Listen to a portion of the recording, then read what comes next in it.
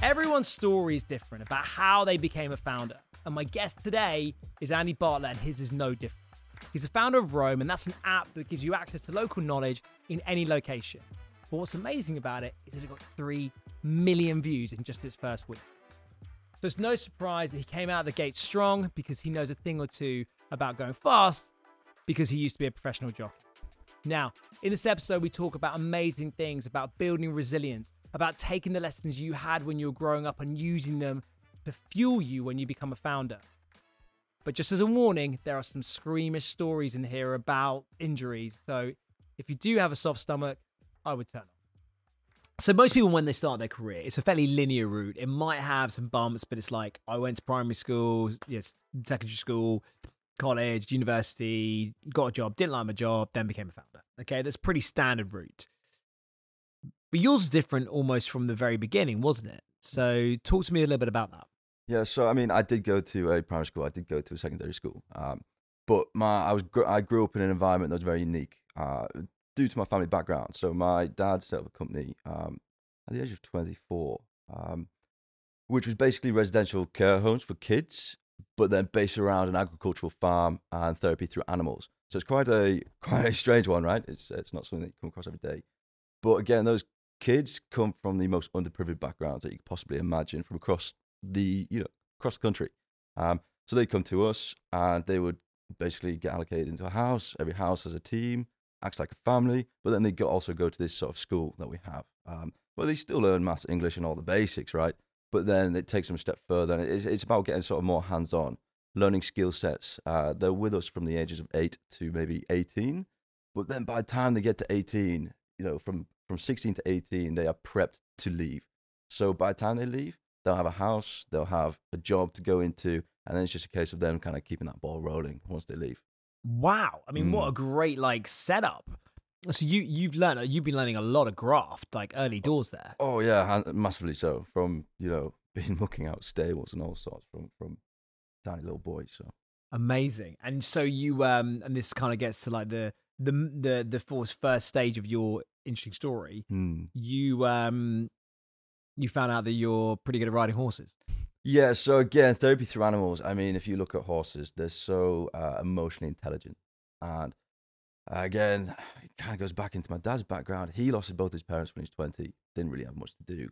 So he's like total inspiration as to rags to riches. So say riches, I mean, he does all right?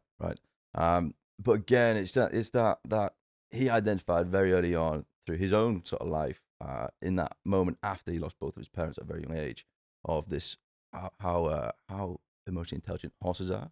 And then he ended up going on to teach at some of these sort of unique schools that, in his opinion, weren't kind of doing it quite to the max, So then he set up his own and thought, therapy through animals, kids in care, this just makes so much sense when you see it. When you see the sort of magic happen, and you see how calm kids become and how collected they become, and then also the what am I trying to say? The lift in themselves.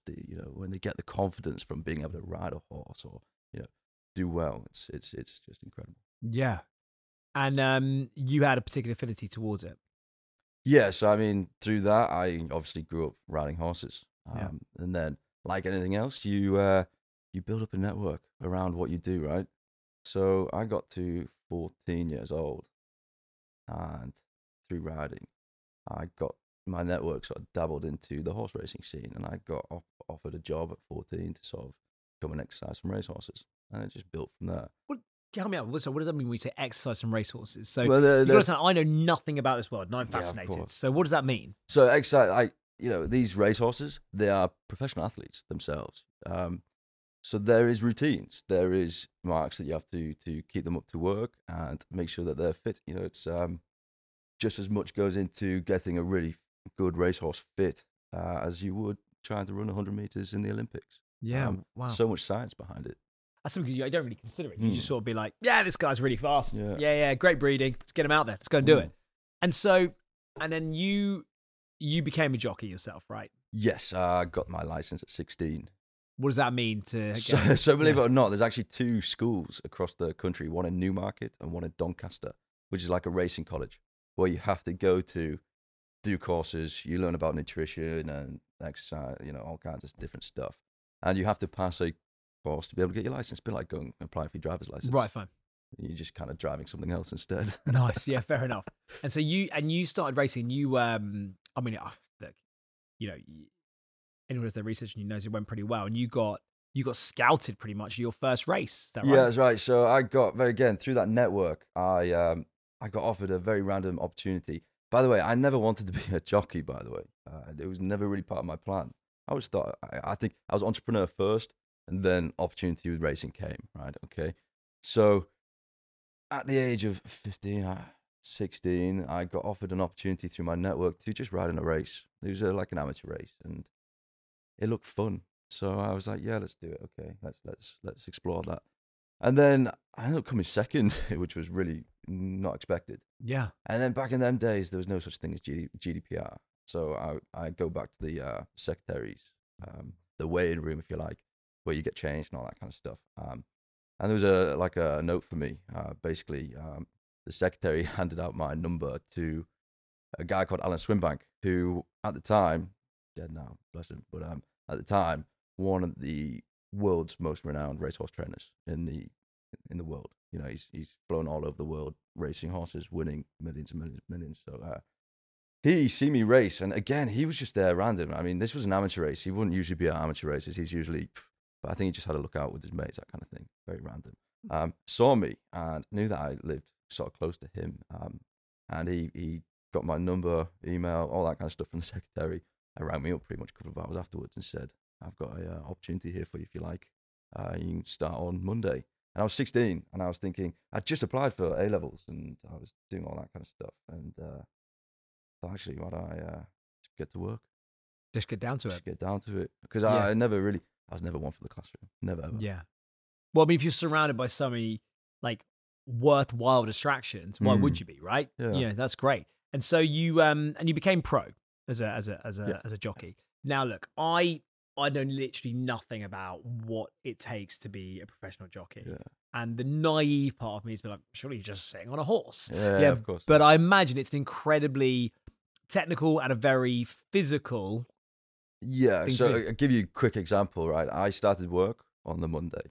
My boss gave me 3 weeks to get down to 9 stone. So I came out, because I I played rugby as a kid and all that kind of stuff. As a 16-year-old, I was weighing 11 and a half.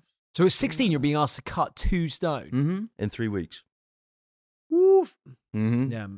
And that was one of the most pinnacle moments of my life. So I did it 3 weeks. I cut down. I wasn't drinking water. I would have maybe an apple between 6 a.m. and lunch. I'd then go to sleep in the afternoon, so you didn't eat. And then you go back and you graft for another couple of hours, and then you go to sleep, right?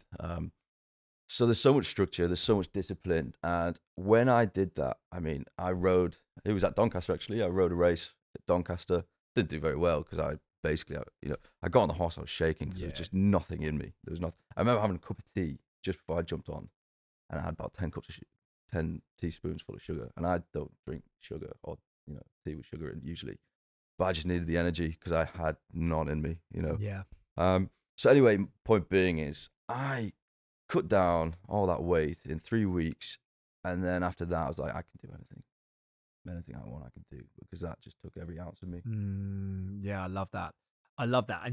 So you kept at the game for how long? About 6 years, 6 seasons, 6 years, yeah. 6 years. And so how many? Just so I understand it, because I think it's fascinating the correlation between being an entrepreneur or / founder and being an athlete, because you've only really got yourself to turn to, right? That's it. If you're not putting the time in the gym, you're not going to get, you're not going to win. And in the same way as founder, if you don't put the time in, you're not going to win. This is the way it works, right?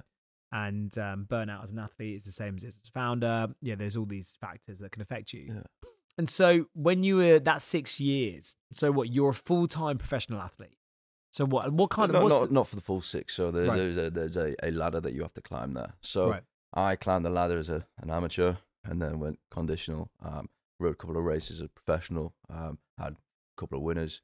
And then I actually stepped more into the training and hospitality side of things, Okay. as well as racing. So I ended up developing a really good relationship with my boss, and I think he must have seen something in me, Yeah. to kind of put it plain and simple, because he had me as his assistant trainer from being about 17 years old. Wow. Yeah, which Wow. is sort of unspoke of. That's amazing. In that world. So I was his number 2 from being about 17, and then he would, I'd be driving his clients, his owners to races, spending the weekends with them, all that kind of stuff in different parts of the country all the time. Which again was really useful in my career because throughout this process, I'm learning how to graft hard, right? I'm learning all kinds of different skill sets that I still apply today. But one thing from that, moving into that scenario, was it allowed me to build up a network of relatively wealthy people. To own a horse in racing, they've got to have done all right. So. Well, how much does that cost to own a horse in racing? Depends. You've got there's such a spectrum of it. You've got your less good, less well known trainers, but then you've got your world class trainers, and it can be anywhere from a couple, maybe £1,000 a week to £3,000 a week, maybe upwards. So that's interesting Per because horse. that's Yeah. probably going to be discretionary spend as well, right? So these are affluent individuals because it's unlikely, the most of these people you meet who own, they're successful in another area of their life, and then they decide to do this as You see quite a lot of people do it for the corporate experience. So company owners creating syndicates to be able to take their staff for days of the racing. yeah, it's a great day out. Mm. Where were you based? So I was based in Scotch Corner for quite a long time, which is near Darlington, not too far from Newcastle, Yeah, about an hour south from Newcastle. And then I moved to Leeds for another trainer for a time. Lived in a little place called Otley. Then I moved back further north near a place called Redcar.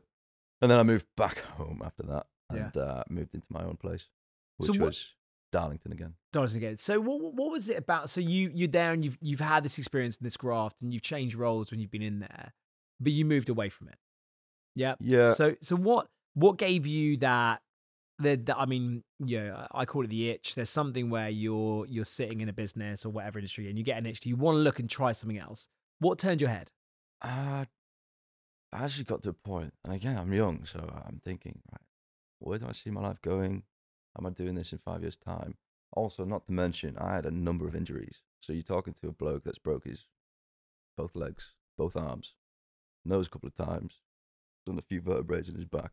From coming off the horse? Not all of them. I've always been quite an adventurous sort of individual that likes to get his blood up. Quite a number of them were from racing, but when I was 14, I also got run over by a van biking home from work, which was interesting. Yeah, so and I was in hospital for a little while with that. I can imagine. Yeah, so I've had chance to kind of had my legs up and quite a lot of time to yourself. As you know, being a founder, you do spend a lot of time to yourself. Yeah. And I think that happened to me very early. I literally had 6 months out on the couch doing not a lot. Yeah. Jeez. Turning to YouTube, what can I teach myself? Yeah. All that kind of stuff. So I actually taught myself very basic level of code.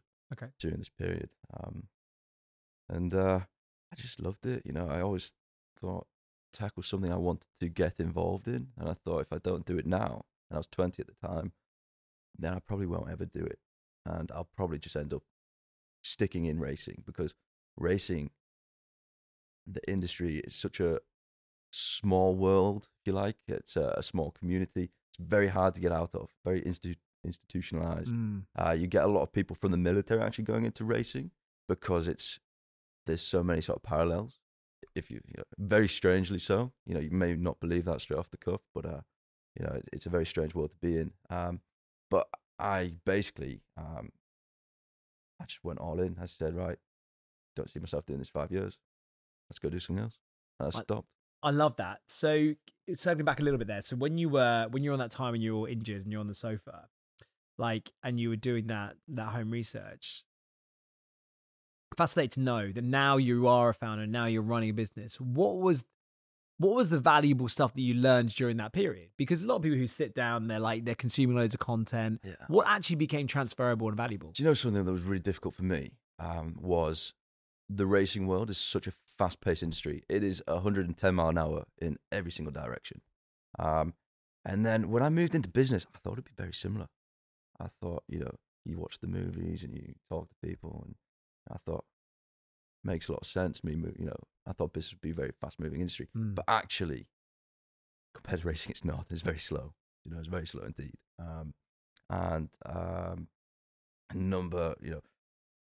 Resilience, I think, is the key thing that I could take away to this point right now, especially in my industry. For you guys watching, we haven't really dived into what I do at the moment, what I founded, but it is a very difficult market to get into because there's a B2B element and then a B2C element. So you've got two faces to the company, and resilience is something that is very apparent. And do you think being an athlete before you built that resilience from there? Because like, how many races did you win? 10. How many races did you race? A couple of 100 maybe. Do you know what I mean? Yeah. So like, your failure rate's really high, but you're still successful. I was always top 4. Yeah. I was never anyway. But that's the thing, right? Yeah. So you're constantly dealing with an element of failure. Yeah. All the time. Like, you're having to deal with that, and I think there's something in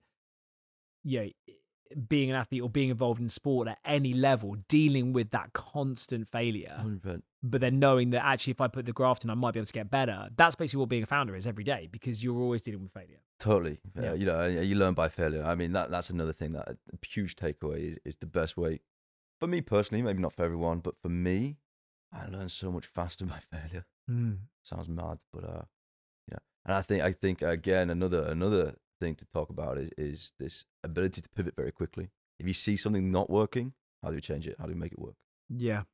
So how did you decide to do what you're doing now? What made you choose that? So the story continues. So again, I was racing and doing the corporate stuff experiences up and down the UK, all over the place. So what Roam is, Roam Local, ROAM for those watching, is in its simplest form a destination application, destination software. It's like TripAdvisor, but rather than reviews, it's all friend recommendations, and you create plans and all that kind of stuff, and it's more sort of community orientated. Okay, so those experiences that I had racing up and down the country, a strapline for the company is become a local in any location. I was taking owners all over the place, and landing in Liverpool, Haydock, Edinburgh, wherever. And it was a case of, like, I need to entertain. What is there around me? You turn to Google and things to do around me, and it's your Costa Coffees and McDonald's and all these big ad spend companies at the top, and it's page 5, 6, 7 by the time you get to, okay, there's a nice cafe around the corner. Do you know what I'm saying? So yeah. So for me, it was a case of, how can we make this easier, and also how can I get a much more localized cultural feel to this experience that I'm trying to provide for my clients, in a sense. So Roam pinpoints your location, and it pulls up everything around you within a 10-minute wander, locally focused too. Don't get me wrong, there are the likes of McDonald's on there in areas because some are chains and things, but we have a huge local focus. So independent retailers, hospitality, leisure, cultural activities, all that kind of stuff. Pinpoints your location, pulls up everything within a 10-minute radius around you. That's a wander. As you wander, it continues to change and filter. So that was kind of where there's a problem. How can I solve it for myself? And that's all it was to begin with. How can I solve this problem for myself? Build a little bit of a code base that can tell me where everything is right now, instantly. Then that evolved into my racing friends and things. Like, right, we're in Haydock. Where do you want to stay? Well, here's a plan. This is where I recommend. This is where I stayed last time. It was great.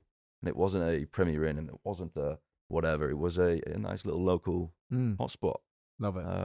That kind of thing. And then on the flip side, Roam has two faces, as I mentioned earlier. It's got B2B and B2C. So the consumer side I've just explained. But for the businesses, it was a case of, okay, if I'm going to be driving people to these places, how can I get them to kind of say, hey, look at me, and this is what I do, and this is what we do great. So we brought out some business tools and things like that too, which we're starting to roll out in Northern Ireland and other areas. I love that. And so look, that's really interesting, because you've approached it like your journey is a classic. I say that every business starts with one or two statements. Wouldn't it be cool if, or wouldn't it be better Yes, if? yeah. Yeah. And so you've literally gone in there and you've been like, hey, wouldn't it be better if I actually knew where to take people? Yeah. Let me go and solve that problem. And I love that entrepreneurial mindset. And so you built something really cool there. In the current climate, marketing is hard. But do you know what isn't hard? Making sure you never miss an episode of your favourite podcast. So tap the follow button on your podcast and you'll never miss out on the latest episodes of Unicorny or Marketing Difference. You can even go back and listen to our back catalogue of amazing episodes. If you do that, please leave us a review. It would mean so much. When you've done that, but you've got quite a big task in front of you, right? Because that's not a no-code product you're building there, right? You've got to build something. You can't just take something else and reskin it. Yeah. You've got to build a lot of relationships. It's probably a ton of metadata. It's a complicated thing to solve. So when you started, that's just you. Yeah. Right? So what did you do? So again, you had someone on the podcast, I forget the name now, and it was all about basically entering an industry that you had no clue about. Alice, yeah. Yeah, shout It's out. one of my portfolio. Please feel free to shout out to her. Yeah. So again, very similar. I was stepping into an industry that I had no idea. To be honest, other than my racing network, I didn't really have the network to build this either. So I knew from the moment I started that this is going to be a long process because I have to build everything from the ground up, everything, and lay those foundations deep, build that network to be able to get introductions and be able to build it up, build. So again, like I say, something as a kid, I think, again, going back to my environment growing up of this extended family of 24 kids at any given time, and there's about thousands of them over the years. One thing that I can say from being a very young man or even a young boy is that I've been very self-aware. The values that have sort of been embedded into me in terms of leading by example for these guys and girls and all that kind of stuff has definitely led into me being able to sort of plan way in advance. So again, from I started Rome when I was 19. Okay. Wow. And I knew that it was probably going to be about 5 years before I could even launch it. But just because of where my financials were and my skill set and the fact that I knew that I had to build the network. So again, I went into Rome knowing that before I even get this sort of launch, it's going to be about 5 years from now. So I just set out and build. Actually, I had to set up another company to help me keep going. Wow. So you were funding it through other work? Yes, yeah. So I, again, racing as a semi-professional and then professional jockey. It's like, being so young as well, you do make a lot of money. Yeah. So again, it's something that really grounded me from the word, from being so young and to where I am now is growing up in this environment that I told you about with all the kids and this school, but then also seeing such privilege, from making my own money, but also going or traveling around the UK with all these different types of people that have been successful in their own rights, right? Yeah. Great. Really great way to just absorb that magic. Yeah. And so what was the inflection point? What was the point in which you decided, right, okay, I'm going all in on Rome? When did you decide that this was going to be the number one gig for you? 20 years, 20-year-old probably. About a year in. Rather time. What was the point that made you decide it was right? What did you have evidence that it was going to work out, or were you still going pre-revenue blind faith? What were you? No. So during my time racing and everything, on the road a lot, and I'm quite a talkative person when you get going, and I'm always talking and seeing and I was doing a lot of R&D even when I was just racing. So I went into it with quite a good idea of this is a problem. I have an idea for a solution. Let's go out and do it. Let's go out and deliver it. Again, there's nothing out there like it. So, and again, Rome is very unique in the environment and the ecosystem that we've created, being so user focused, but then business focused, and there is a social element to it. So it's a social platform, and you build and build and build, right? Yeah, no, I love that. You launched recently, but you had some really great success when you launched. You had really great exposure. So tell me a bit more about that and how you got it. Yeah, sure. So, I launched Rome local 3 months before COVID, more on the B2C side to help people find, local places to visit and all that kind of stuff. During COVID, we did launch the business features, where basically businesses can claim their already existing profile in Rome. And we're already promoting over 1.5 million hotspots across the UK. they're already listed and they can claim their profile, and that effectively acts as their own app where they can, again, if it's a restaurant, upload news, offers, events, deals, discounts, all that kind of stuff for the public to see. We just launched in Northern Ireland recently, and in the first week we had 3.8 million hits. Wow. So wait, okay, so a couple of things there. So why did you choose, two questions there. First of all, why did you choose Northern Ireland of all places? Yeah. First question. Second question, what mechanisms did you use to get those hits? Okay, so start with the why Northern Ireland. To be honest, I went over a couple of months beforehand just to scout out through a connection, and I fell in love with the place as an opportunity. If you look to Northern Ireland, there's so much inward investment from central government, lots of businesses investing into Northern Ireland too. It's kind of like a land of opportunity at the moment where they kind of put the past behind them and it's to the future, right? So I went over, visited, and Northern Ireland, if you've ever been, it's such a microcosm. Everyone seems to know everybody, and if you don't know someone, your cousin might or whatever. And it just seemed like the prime place to kind of launch all of this in one place on what we view as is like our first national launch approach of how we're going to launch this nationally wherever we go. Okay, so and how we do that again is very, very. So we would launch the consumer side first, and then 4 weeks later we launched the business side. So on the consumer side, for the general public to download Roam Local and start using its social abilities and finding places, we launched that last month, and it just blew up through press releases, and we did a few like billboard advertising and just general marketing, really, and advertising. So when you look at that, so you've used all these different areas to try and gain traction. Yeah. What for you was the best investment of your money? Where did you get the best return, do you think? Okay, so definitely into video content, backing that with good PR relationships. So so the video content, what kind of stuff were you creating? So yeah, if you go to roamlocal.co.uk, you'll see it. It's just a general sort of explainer video where I'm kind of walking down the street and kind of talking about it into the camera. That did amazing, seriously well, for some reason. Do you know what it is with me? And I get told this a lot. I'm just quite authentic.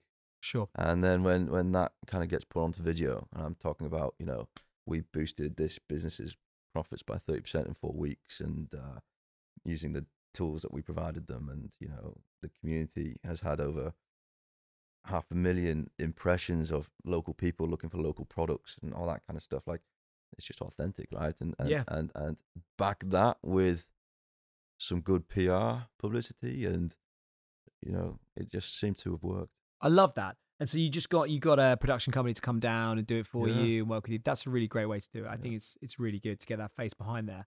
And then I think talk about errors that I made. Yeah, very quickly. I'd love to. So in the early days, like, I'm quite a reserved person, quite a private individual too, in honesty. So in the very early days, I want like Roam Local, the brand, the face, the lion icon that we have, to be the face, And then it took me a little while to realize that actually, no, like, all the best brands need sort of their mission, vision, and values coming through their brand face, and that needs to be backed up by a authentic approach by the person that's bringing those values to life through what the work that they do. So early days, talking about things that I definitely did wrong was not appreciate that actually, brands need a face as well. Yeah, or at least my brand does anyway. I think it really does. And I think, look, early on in any business, you're ultimately like, you have 3 customers. You have, all those partners you're talking about, the B2B side. You've got those partners, you've got your consumers, but you've also got investors and shareholders and employees and so forth. And you've got to try and attract great talent, great investors. And they want to know that there is someone behind there that they believe in. Definitely. And it really is, I think, a lot of startups and founders really misjudge the value of personal brand. Definitely. But you see people coming through now, though, like the younger generations, where it's just so natural for them to create these sort of personal brands. And it's like, for me, I find that really difficult to be, you like the post that I put on today about coming down here today. I never usually do that kind of stuff. But I'm developing those skills now where actually it's good to do that because it shows people what you're up to and that you're out there trying to make a difference. I think it's great. I think your attitude there is really good as well. Look, I hate it. I actually hate the person. People wouldn't believe that, but I hate the person. Quite good at it though. I work hard at it. Yeah. Like, do you know what I mean? I realized the value of it because I didn't have a personal brand for such a long time, and it's one of those things where you can't build it overnight. You have to do a little bit over a long period of time, and you won't see the return straight away. And I think as a founder too, you got so much going on. Like it's kind of put to the bottom of the list every time. Yeah. Okay, it really is. I've tried. I'm definitely getting better at it now. It's something that I've been working on for some time. But at the same time, as a founder, you've got so much going on. You're in every part of the business, aren't you? And it's. I sometimes look at those people that are really good and think, how do you have the time to do it? But it's part of what they need to do, isn't it? It really is. And I think also you're always, as a founder, you're always worrying about scalable things. You're always like worrying about how do I scale something really quickly? How do I reduce my cost per acquisition? How do I build a product that I can sell 1,000 times but only build once? And the truth is, with personal brand, it doesn't work like that. You don't scale it. Yeah. But what you do is you get better opportunities. So when you first start out, with a personal brand, you get invited on to podcasts with 3 listeners, and you have to do it, and no one's going to notice it. But over time, you build up, and then it's the 10,000s, 100,000. You start to get the bigger ones. You get invited to events, and there's no one there, and all of a sudden you're being asked to speak at a big event with thousands of people there. Like it does scale, but you have to commit to it, and it will only pay off if you commit to it. Yeah. I'm fascinated by the mindset of anybody who is elite at anything. I am, whether it be golf, whether it be poetry, okay, maybe not poetry, whether it be, but there's so many things. Like if you're elite at anything, if you dedicated your life to one single pursuit, fuck me, I'm impressed. Okay, but I just think it's amazing, and I love hearing about it. And when I was reading about you, and you were like, and I was reading like, this guy is a professional jockey, and look, and I said to you before, my instant reaction is you're sitting on a horse and you do it. But I've ridden a horse, okay, and it's hard fucking work, okay. And if you've got this like 300 kilogram machine, like just running as fast as it can, like, and you've got to hold on fucking tight to that thing, like you must have quite a serious physical regimen that you're having to go through. But I'm fascinated to know, what kind of training do you fucking do? Because you're not doing deadlifts and pull-ups. All right, okay. So to be honest, most of the training is in the yard, just exercising horses. So my day-to-day routine was I'd wake up get there for 6 in the morning. I'd maybe ride 12 horses a day. But then during those 12 different horses that I'd be riding every day, I would just be trying to get in as many steps as I possibly could. So for example, you've got a big gallop, which is what you exercise, which may be a mile long. Yeah, sorry, about a mile long. And what I would do is I would jump off the horse at the top, walk it down, jump back on, gallop it up, jump off, walk it down, jump back on, gallop it up. And you do that 3 times per horse. It's a lot of steps. It's just literally trying to get as many steps in as possible. Yeah.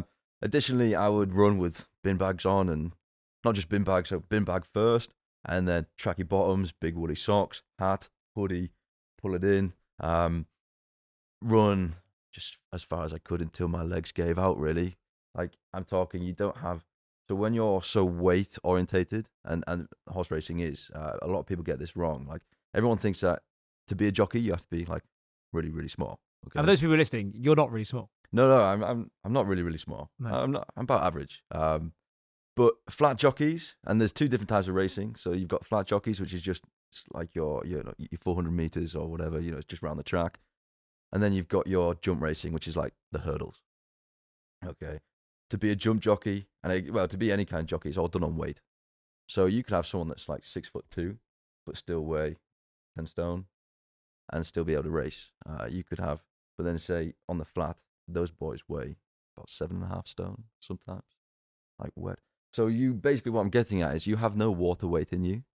You've got, so, when you're going for like a 3-mile run in one direction, I remember, again, I told you about this race at Doncaster where I had to lose get down to 9 stone. I remember the day before I went for a run, and I managed to get 1 mile before my legs gave in, and basically there was no water going through my body, so the lactic acid built up, and I actually had to get picked up and taken home. Yeah. Well, mate, that's good. It's good commitment. I like that. Mm. And just for some horror stories, please tell me about when you've fallen off and you've broken something. Just out of fascinated. Yeah. So Yeah. again, you're talking about galloping a racehorse at upwards of maybe 40 mile an hour, Fuck. and you're jumping a hedge in front of you that is a minimum 5 foot. So you're riding a horse that is maybe, I don't know, it's done in feet, isn't it? So say 16 hands high, which is, I don't know, probably about 6 foot. And then that horse is also jumping an extra 5 foot. And this is how I did my neck. It was a really sunny day, lovely day. We're at the track. The ground was what you call good to firm. Basically, it was like concrete. It was concrete, all right. And I was in the lead. We had a circuit to go, and basically 2 horses. We went over this fence. It's called the open ditch. So every course has the biggest fence on the course, which is called an open ditch, which is kind of like a big fucking ditch in front of it as well. And we were going up to this open ditch, big hedge, and 2 horses come up next to me, and I'm in the middle, and basically I just get sandwiched, and they took my horse's legs out, and it wasn't something, you kind of anticipated, because I was in the, they literally just came out of nowhere and took me out, and I just speared headfirst into the ground and cracked my neck a few times. And then you've got 12 horses, so you duck into a ball. You've got 12, 13, 14 horses jumping that same hedge that you're on the other side of. And you're just hoping that you don't get stood on. And I remember that moment specifically when I did do the damage to my neck. 12 horses came over. You kind of look under here so you can see what's going on when they've gone past you. And I just remember leaping up because I just didn't want to be paralyzed, basically, because, I've hit the ground so solidly, crunched my neck, 12 horses come across the top of me. And my instant reaction was, do my legs work? Fuck me, mate. It scared the fuck out of me. Just the thought of that. It's not I hate speed, and the thought of horses jumping on me. Jesus. Fucking hell, man. Well, that's a good one. Okay, well, that'll build some resilience. Okay, all right. So look, you're new to the founder world. Okay, you're I'll call you a fresher. Yeah. You're in the space, and you're doing. Have you raised any money? Yes, so I raised $500,000 pre-seed. I'm currently in my seed raise at the moment. And what are you finding hardest about that? To be honest, pre-seed, and again, we talked about this a bit earlier, pre-seed, relatively easy because it's friends, family, network. Yeah. Yeah. People that want to give a punt and have a go. Pre-seed, dabbling into the venture capital world and the angel investment, I find it really tricky. Not only getting for people, pitch deck hasn't seemed to have failed yet, but just trying to find a fit that, when you're talking to VCs and you're trying to find people that align with your values, really tricky. I think, and then where I'm from in the Northeast, one thing from a business community perspective that we're really trying to work hard on is creating this angel investor network for these opportunities too. So, don't know if I answered your question there, but pre-seed seems to be all right. I think seed stage seems to be quite tricky. I think especially in the current environment with everything going on, I think if you're asking, I'm looking at about £600,000 investment to where I feel we'll be able to take it to the A level. But I think if you're asking VCs for anything less than $1 million, they're not really interested. But ask for anything over $3 million, they're pretty interested, if that makes sense. Yeah, it's a really interesting one. And actually, we can talk about this, so we'll blue in the face. But what you're experiencing isn't unique, and it's something that a lot of people go through. One piece of advice that I would give to anyone who is raising money is remove your product and your solution and remove that from your thoughts. Remove the story and remember that key word, which is investment. Yeah. Okay. The most common mistake that people make is that they think, okay, I'm going to go and tell people about this amazing solution I have to this amazing problem. And that's a necessity, but that's not why they're there. Yeah. I'm not, investors aren't there to feel all warm and fuzzy inside and try and change the world. They're there to make a return on their money. That's why it's called an investment. And so what people need to do is they need to remember, like, you are not there to tell a story about your product. You are there to tell me a story about how you're going to take my money and make it much bigger. Yeah, tenfold it. And that's minimum. a mistake. Yeah. And the problem you have is that when you start speaking to VCs, is that if you start talking about, and it depends on the VC, but if you're talking about like 600K, that might make the VC feel like, that's not very ambitious. Like, it's not great. It doesn't want to be very big. It wants to be quite big, which is fine for you. That's great. I mean, you come away with, you can sell £100 million business and you'll be living the dream for the rest of your life. Yeah. And but that's not how it works for a VC. For them to make their return, you need to be selling that for £1 billion. Yeah. And so if you go and speak to a VC and say, look, I'm only raising 600, it's not that it's not like it's not a lot of money, but for them, that's unambitious. Yeah, I definitely have circled around to this now. I think also just talking about where founders go wrong, and I think every founder's probably suffered this. When you start your journey down the financing route to get investment or whatever it is, founders are often probably the worst people to pitch it because they're so close to it. They've lived, breathed it, sweat it, bled it, until they've got nothing left in them, right? And I think that's something that I did at the very beginning. And luckily, I had some really good advice around me, and I've got a hell of a team, really great advice around me, and we really ironed it out. But I think as a founder, again, that's probably the biggest thing, is that you can just be too close to the company. You need to take yourself out of it sometimes and reflect, and like you say, come at it from a factual perspective. These investors aren't bothered about too much on the story. I mean, granted, they like a good story, but it's all finance. This is the data, and this is what we're going to do with your investment, isn't it? I agree with you. And look, there are exceptions out there. Yeah, we had a really great guy come on the show from Praetora, and they're different. They're northern, actually, so yeah, they're probably the same mindset. They'll be able to understand me then. Yeah, they probably do. Yeah, no language barrier there. We are putting subtitles on this show. So look, I've got 3 more questions for you. So. Okay, so 3 questions for you, really quick ones. What do you hate about the Founderverse, about startups, and you wish it would fuck off? What do I hate? I love it.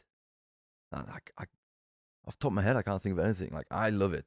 I just love it. In the sense of, even these moments, a lot of people struggle with the loneliness. But actually, yes, sometimes that gets me down a little bit. But actually, I excel quite well when I'm just boxed in, doing what I need to do. We're very different. Yeah. Okay. So the next question: what is, if you were to go back to yourself and you sat there, you're injured, you're on your sofa, your legs don't work like they used to before, and you can't be swept off of your feet. Yeah. The what advice would you give to yourself? Just do it. Just keep going. Keep kicking on, as they would say in the racing world. Just thinking back. Thing is, just keep trying harder and harder and harder. But the thing is, I am that way on. Like, 110%. How I said, the racing world is like 110% in every direction. Like, that is me as well. Like, that's me through and through. So I just do everything 110%. And if I was to go back, I'd just say keep that up, because it's going to do you. It's going to show value down the line. I think another thing is, don't expect immediate things to happen. So much in a founder, in a starting a company, you do so much at the beginning that doesn't show any monetary value. It doesn't make any return, but so much of that is like goodwill, and it's building that network. And you've got to go through that slog, I think. And just if I was to go back, just persist it. Mate, I love it. I think you're great, and I think you've made a really cool product. I think what you're doing is brilliant. I think that your mindset's great, and look, I wish you the best of luck, and thanks for coming on. Thanks so much. Thank you.